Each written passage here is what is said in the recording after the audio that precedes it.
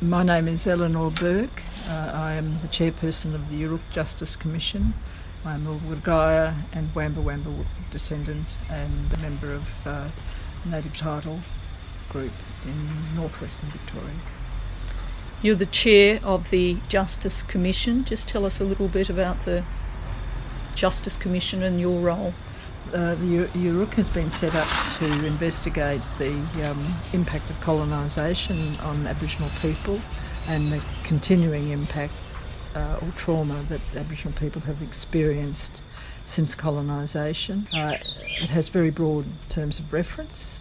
It has a number of objectives so we can measure the outcomes, but it is to ensure that we hear Aboriginal voices to underpin what is on the public record, but also to amend the record because most of the information on the public record has been written by other people, not from our perspective. We've never been asked to do this before anywhere in Australia. And so this is an historic moment for us after a couple of hundred years of colonisation, having Aboriginal people speak to what really happened when white people came to Australia. What historical and ongoing injustices do you expect to find? There are many things. There's obviously racism, and racism is experienced through housing, health services, or lack of, and in employment. Right from the beginning. But the whole system is somebody else's system, and we've had to do the best we can. But the damage was done when people were moved off their country. People were moved in a way that they could not get back to their family or place in their lifetimes, and that is in many Aboriginal families, First Nations stories. It's known from the generations back, 3, 4, 5 generations. It's not a story that's lost, and of course that is carried with people, and the experience that people have are negative experiences within systems that are not our systems. So, from the time an Aboriginal child may go to school, and I can speak from experience, because you are different, you're the one person with brown skin, you look different from other people, you are treated differently. There is no understanding about being Aboriginal in that sort of space. And I think many Victorians have grown up without knowing the story of what it means to be an Aboriginal person in Australia these days. And I think one of the things that's really important is for us, and it's in our terms of reference, to create an official public record which embeds the voices, underpins other recommendations that we'll make, but also correct the official record that exists at the moment, that Cook discovered Australia, what he didn't, Terra nullius is the most terrible lie ever told in this country, we all know that, but the law did that, and so we've got this situation where not only have we suffered the personal trauma and the loss of family and place and language, culture, we also have a situation where the law kept building more and more against us, making it harder, higher fences, harder obstacles to overcome in order to take a place that could be similar to other Victorians, if you like, or other Australians. But we never quite make it because it's not our frame of reference at all. Why do you think the law did that?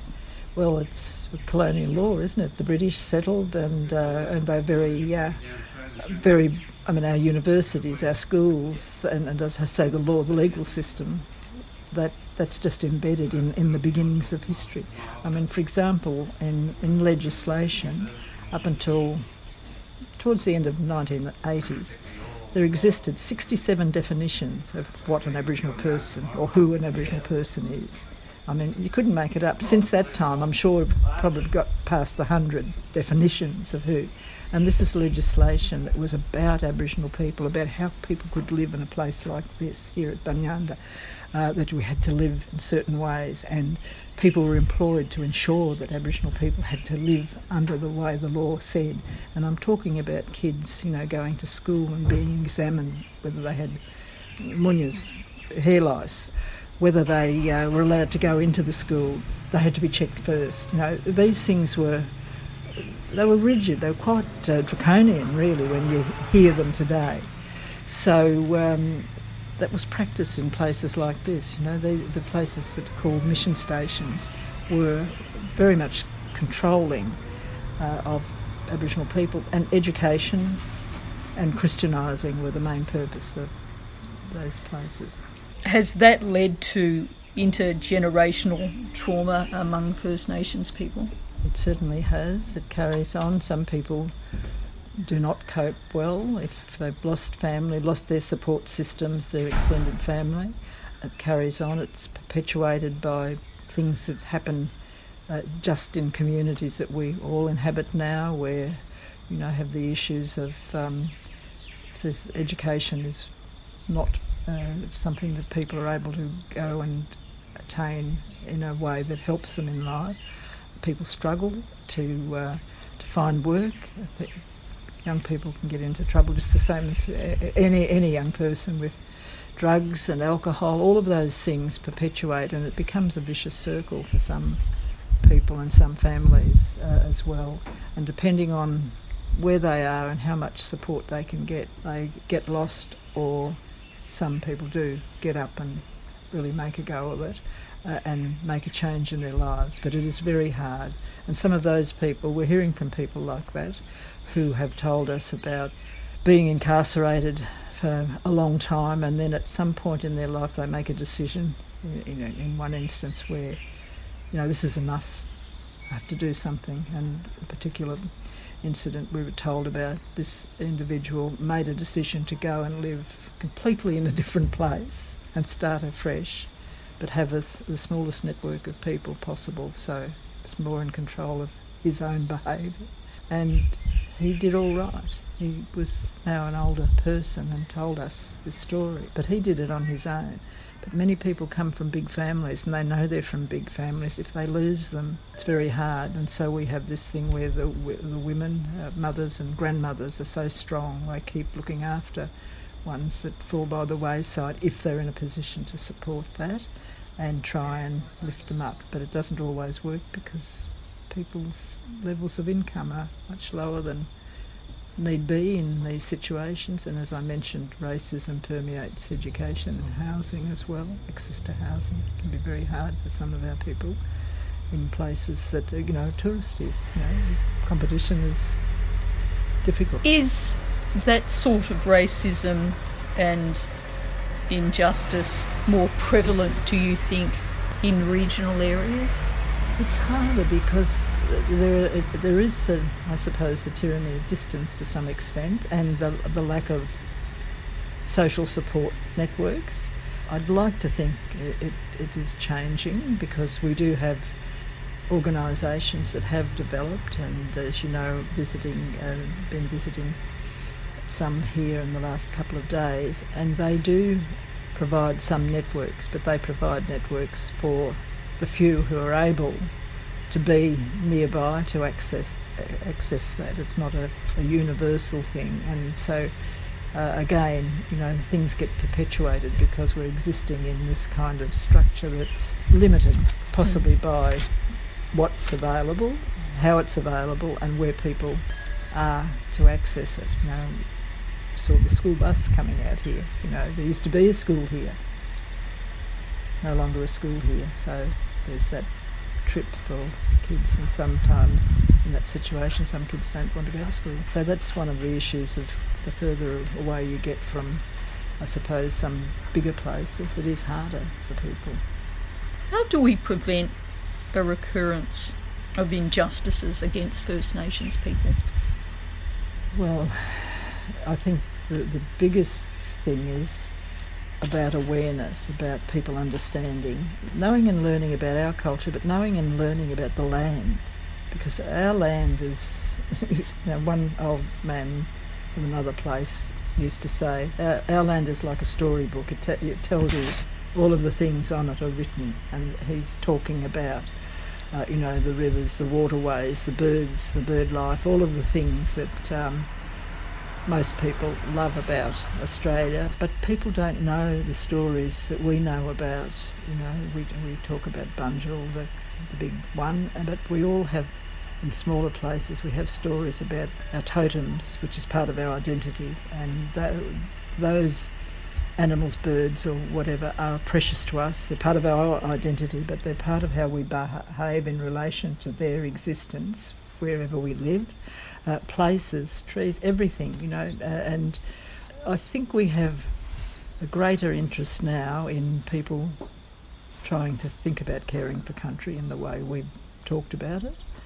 But I think people don't understand how much damage has been done, and I don't have to give you a lecture on what happens to the waterways and what's happening in the big cities and on the coastal areas where holiday houses are slipping into the sea. All of those sorts of things are all to do with mistreatment of land, in addition to climate change, which is a big change in some places. It has changed in a way that is not as we knew the seasons. In respect of the historical injustices that you'll be exploring, do you expect to probe the massacres that took place in East Gippsland? We have genocide, massacres, and the dislocation, of course, is harsh. It's very harsh. Kangaroos were killed, so that was our food.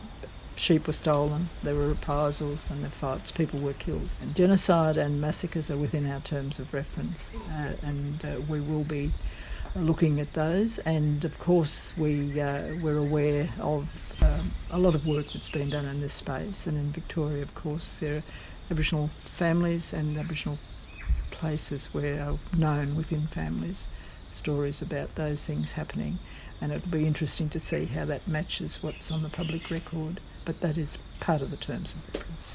As I said earlier, you have the powers of a Royal Commissioner. What's going to be the end result?